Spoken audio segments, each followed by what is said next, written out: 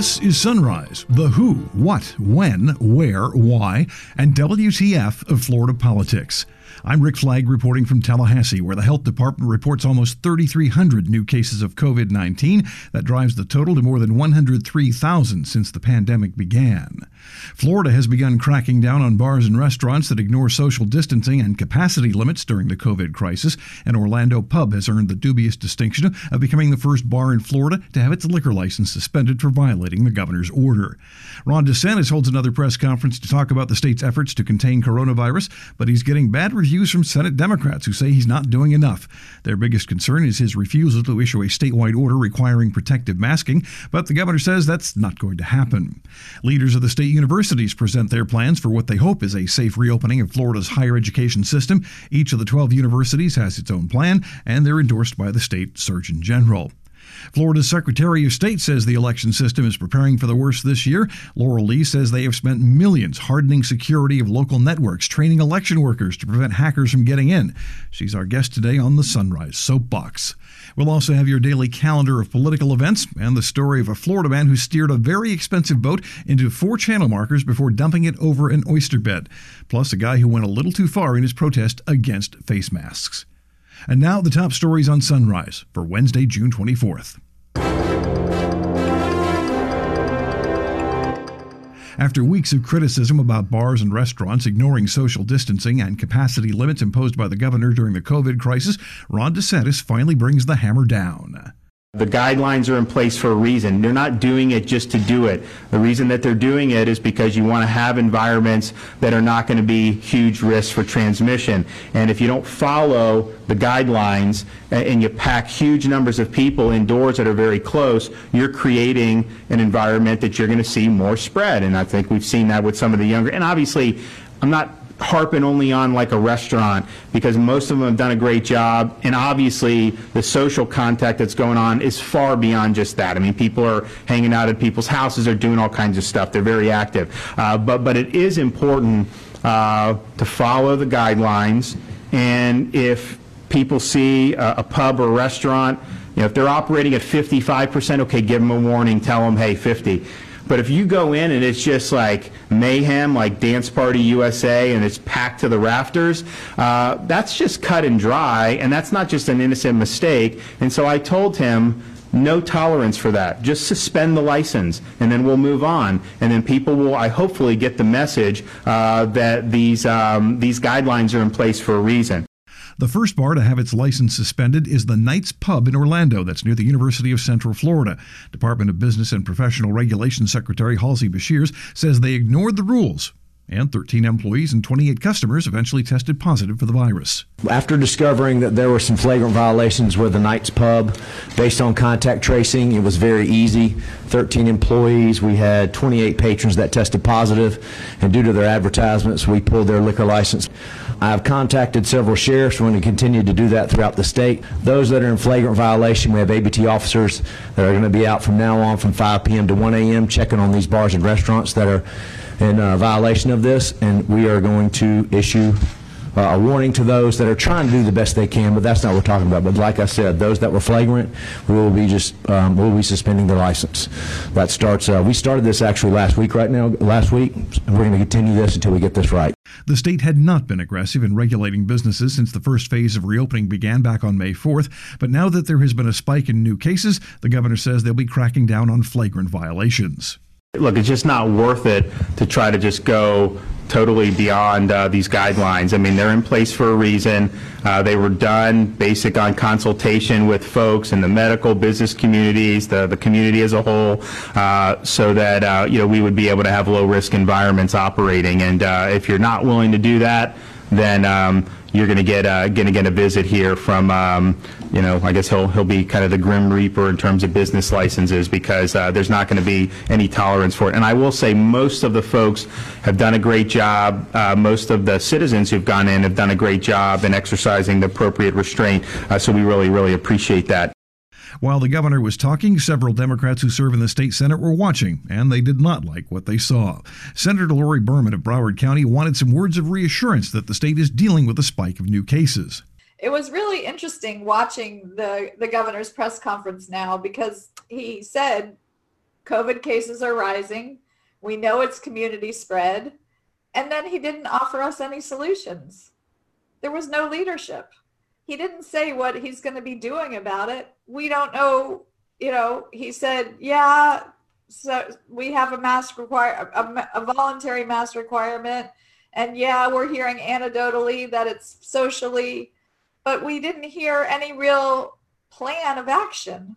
And it's really disappointing that our leadership isn't giving us a plan of action when the numbers are rising. And it's really scary for the average Floridian to think about the fact that the cases are going up, your risk of exposure is going up, your risk of getting sick is increasing, and yet there's no real concrete plan that we're going to deal with it. And then the other issue I just wanted to talk about real briefly, it was raised in the questions, and that was the new decision by the Surgeon General to say that when you go to, that the ICU reporting should only be what he called patients who are at an intensive level of care. He didn't define what that means. And so he's saying if somebody is not at an intensive level of care, they're not going to be reported on our statistics as an ICU bed. That just sounds crazy. We've been looking at the ICU bed statistics from the very beginning of this COVID incident. Why are we suddenly changing the requirements? It only, it sounds like there's an effort to be manipulating the data. So I'd like to think that's not what's happening here, but I think that needs to really be clarified. The Surgeon General needs to be real clear about what the numbers are. We need to be transparent. As Floridians, we're owed that much. We are owed transparency in this crisis. And I'd just like to see some leadership from Tallahassee. Senator Randolph Bracey of Orange County was hoping the governor would come up with some encouraging words to reassure his fellow Floridians during times of crisis. People tune in to these press conferences and they look for hope and they look for a feeling of safety in these really hard times. I don't know that what we watched today gives you that. I don't know that we've ever watched one where it felt like he was talking to us as Floridians and telling us we're going to get through this and making us feel safe about what's about to happen and what we're about to go through. It almost feels as if we're watching someone make excuses for things that are happening. Look, we all know that it's a disease that spreads. I mean, we can read, we see it on the newspapers, we get that part. The real question, I think, is what are we going to do about it? Most people will say that the thing that we have to do is socially distance, is that we have to wear masks. We'll hear them say that, but we'll never see them say that we should, as a state, mandatorily wear masks. That's become this political hot button issue, but it's really about safety.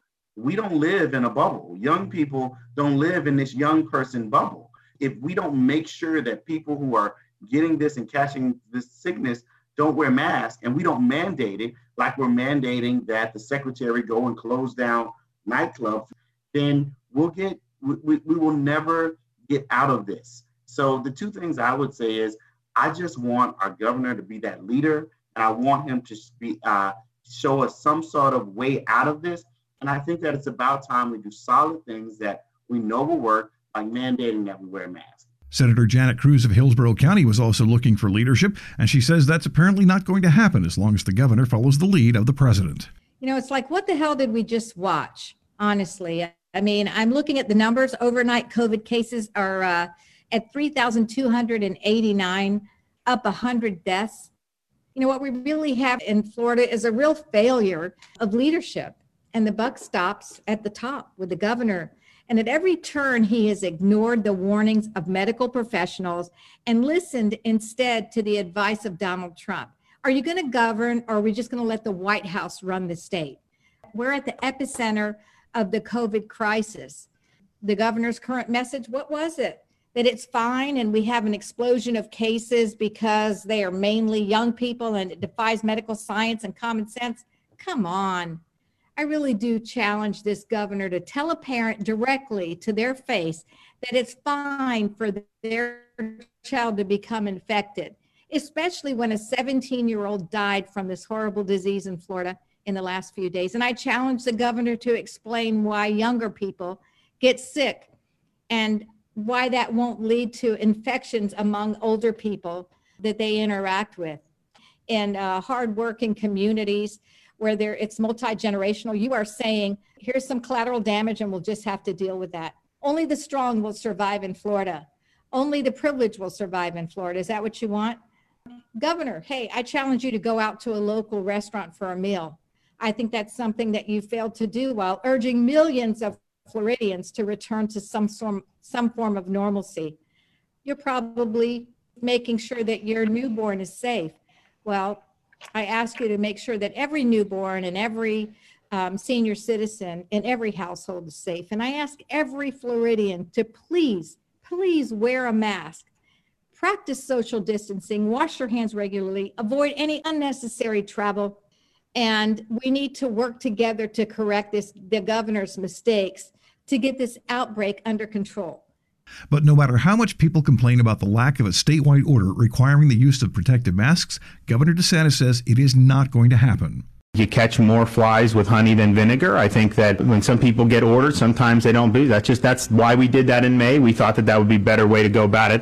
But then also just you're seeing outbreaks in metro areas. You're not necessarily seeing them the same way in other parts of the state. And so when you attach criminal penalties for something, you got to enforce it. And the question is, in some of the parts of Florida, is that really a good use of resources? So I've encouraged the locals to fashion those policies that fit their communities, and I think that they've done that. And some state governors have preempted any of that type of activity from the locals, and they wanted to do it all. My view is we got a big diverse state. The outbreak is not uniform. I mean, even now that you see more cases in Orlando than we did March, April, May, the demographic in terms of the age is different than what we're seeing in like Dade County, and so how you approach that I think should be that. But I think that the folks are now, look, this was, if you go back, I mean, obviously March, it was like a big deal. The coronavirus came, everyone was on edge. We get into April, and as we started going through April, people started to realize Florida was going to do okay. We weren't going to have overrun hospitals, everything.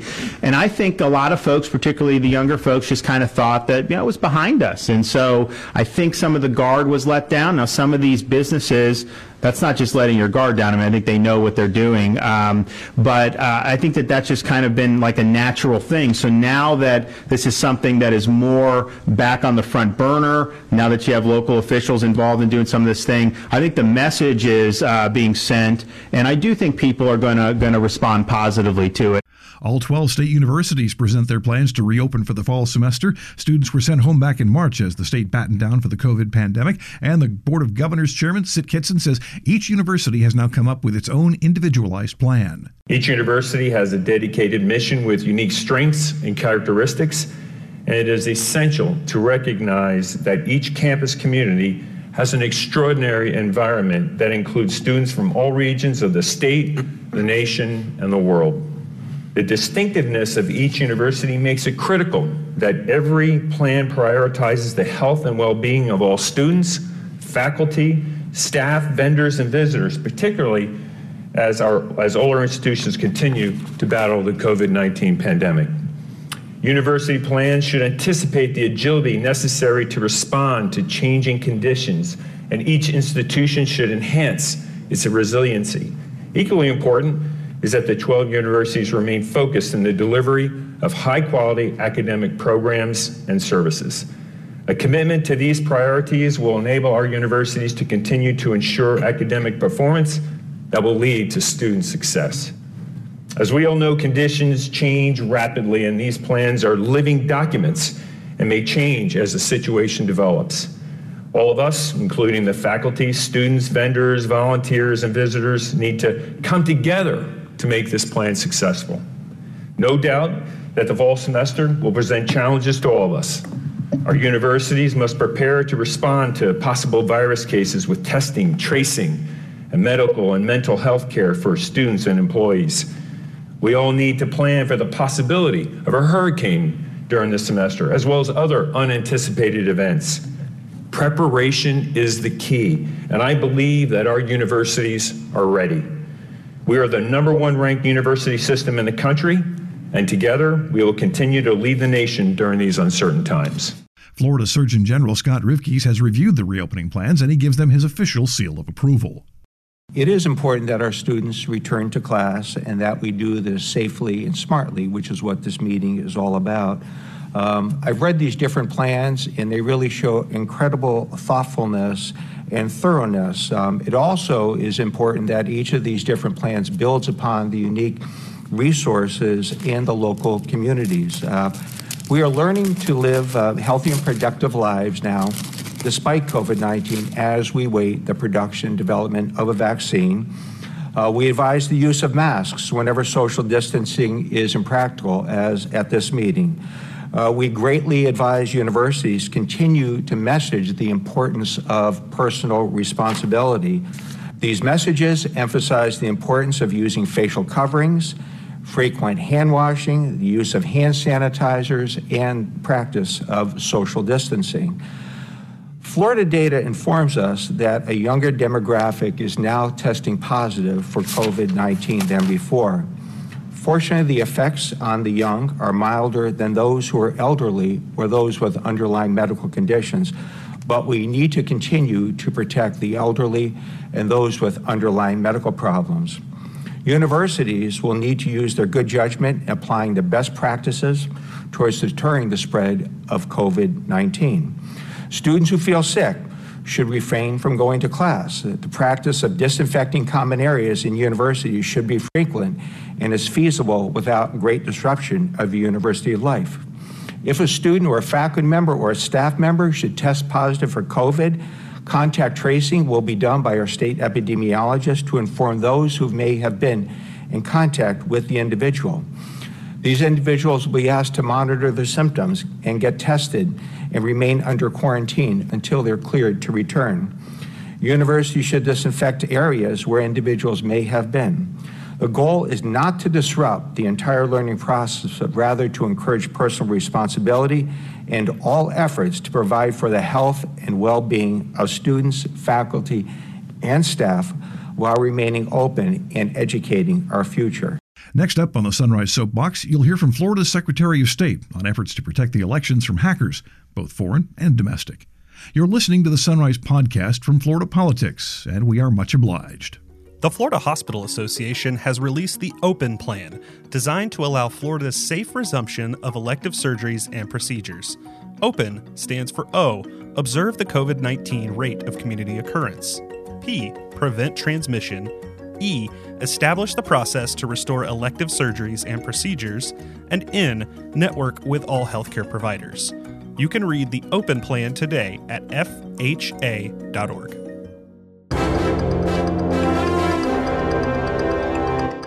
Welcome back. Our guest today on the Sunrise Soapbox is Laurel Lee. She serves as Secretary of State and presides over the Division of Elections. She's been working for the past year on a plan to harden the state's election system, which is sort of complex because really there isn't one. There are 67 individual systems run by the county election supervisors, and all of them had a part to play in fortifying the elections. Until recently, the Department of State and the supervisors of election largely managed the security of their networks and their infrastructure separately. The Department of State provided financial support. We would provide guidance by way of best practices and protocols that we would advise should be adhered to in every county. But fundamentally, maintenance of those networks was being addressed at a local level. That all began to change in 2019 when Governor Ron DeSantis directed me to engage in a statewide review of our elections infrastructure. To do that, we had to cooperate in a very different and new way with all of the local elections officials around our state. It became clear early that if we wanted this process to be as effective and as thorough as we really needed it to be, that we needed to ensure we had consistent information from every county, and that we shouldn't rely simply on self-reporting for the strength of a network and the strength of a particular local environment. So we developed what we refer to as the Joint Election Security Initiative. We have an acronym, of course. We are a government agency, and our acronym for that process and that program is GESI. So we developed this GESI initiative, and I'm so pleased to tell you that when we went to the supervisors of election and proposed this idea, our vision for how can we really take a good, strong look at where we stand and where we need to get, every single one of them, every single county across our state joined with us and partnered in this election security initiative. So the first thing we did was go out to each county. The Department of State cybersecurity experts went out to each county and conducted an elections-specific risk assessment on their networks, their elections infrastructure, and their physical security. So for the first time in Florida's history, we developed a true picture of where we stand, a baseline from our starting place of where we needed to get. So we had that picture. Then we moved to step 2, which was to work with these counties to address or mitigate any of the vulnerabilities that were identified in advance of 2020. So what have we done since? One thing that's important to know is that we have invested millions in our cyber infrastructure statewide over the last several years. We have modernized and updated everything from software to hardware to firewalls and all of the things that are associated with maintaining secure networks. We have also engaged in a process of training. One thing that we learned early on is that if we can invest these millions of dollars and we can have the best tools and the best hardware, but if we don't train our employees to learn about things like social engineering and phishing emails, that one employee clicks the wrong link and we're still made vulnerable despite these significant investments. So we've also engaged in a very elaborate plan of training, not only for every employee at the Department of State, but also providing those resources and those training out in the field at every local elections office. We have 5 full-time employees who we refer to as cyber navigators. And those full-time employees are the ones who are used not for maintaining our internal network, but for going out throughout the state and helping assist all of the localities and counties with their needs. As you might imagine, our counties are very differently situated. Some of our large urban counties have large budgets, they have large staffs, they include internal, in-house IT professionals. Some of them have multi-person IT staffs inside their offices. Others are in the opposite situation, where their budget may be small, their staff is very small. They don't have the ability to retain an on-site full-time IT coordinator. So those resources and having access to IT experts and cybersecurity experts who can deploy out across our state has really been an important tool in ensuring that every single county in our state can reach a minimum baseline of security. We are not in this fight alone. We partner very closely with our law enforcement agencies, FDLE, the FBI, the Department of Homeland Security, even the NSA are all engaged with us in this effort to secure our elections. So they too provide very useful and valuable opportunities for training and also helping to shore up any vulnerabilities that are identified. They work together to make sure that we are advised of any potential threats, any emerging threats, which helps us in turn be able to respond to those threats quickly and appropriately. Lee says there are plenty of other challenges like misinformation, disinformation, deepfakes. She says they all have the potential to taint the elections, but no one has figured out how to fix those yet. Lee was speaking to members of the Economic Club of Florida, and they actually met in person, with social distancing, of course. Membership in the club tends to skew toward the older demos, and those of us in what I like to call the codger community take this way more seriously than some of our younger friends. Your calendar of events begins with a conference call meeting at 9 by the Board of Governors of Citizens Property Insurance. The Visit Florida Board of Directors meets by conference call at 9, and the Florida Commission on Offender Review also meets at 9. The Department of Transportation holds a webinar at 9:30 to talk about a new toll road from Collier County to Polk County.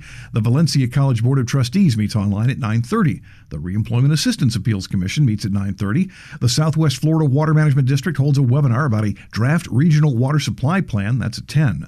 The South Florida State College Board of Trustees will hold a workshop at 10, followed by a board meeting at 1. That's in Avon Park. The Hillsborough Community College Board of Trustees holds a workshop at 2:30, followed by a regular board meeting at 4. And finally, it's time to check in with Florida Man. One is a bad boater, the other is a spitting image of an idiot. A Florida man is accused of stealing a $900,000 boat, ramming 4 channel markers, and then abandoning the damaged vessel, which drifted into an oyster bed. 28-year-old Donovan Russell Jester of Largo is charged with grand theft of a vessel. The 46-foot boat was stolen back in March. It took deputies time to track down a suspect. Jester was tied to the crime when investigators found his thumbprint on the cabin door. Damages estimated at $60,000. Bail is set at $50,000. And a Florida man is investigated by police after being accused of spitting in the face of a bartender who told him to wear a face mask. It happened at a place called The Pub. That's an LGBT bar in Wilton Manors. Now, there are signs outside saying masks must be worn, but bartender Shane Cullinan says Gary Bouvier refused, and there was a confrontation. When Bouvier returned to the bar about 7 minutes later, he was wearing a mask. And Cullinan says the guy lowered the mask just to spit in his face. Cullinan said it really hit home because he had a close friend with no pre-existing conditions who died after contracting COVID-19. Bouvier has since apologized on Facebook, blaming his behavior on, what else? Alcohol. That's it for today's episode of Sunrise. I'm Rick Flagg in Tallahassee, inviting you to join us again tomorrow as we plumb the depths of Florida politics.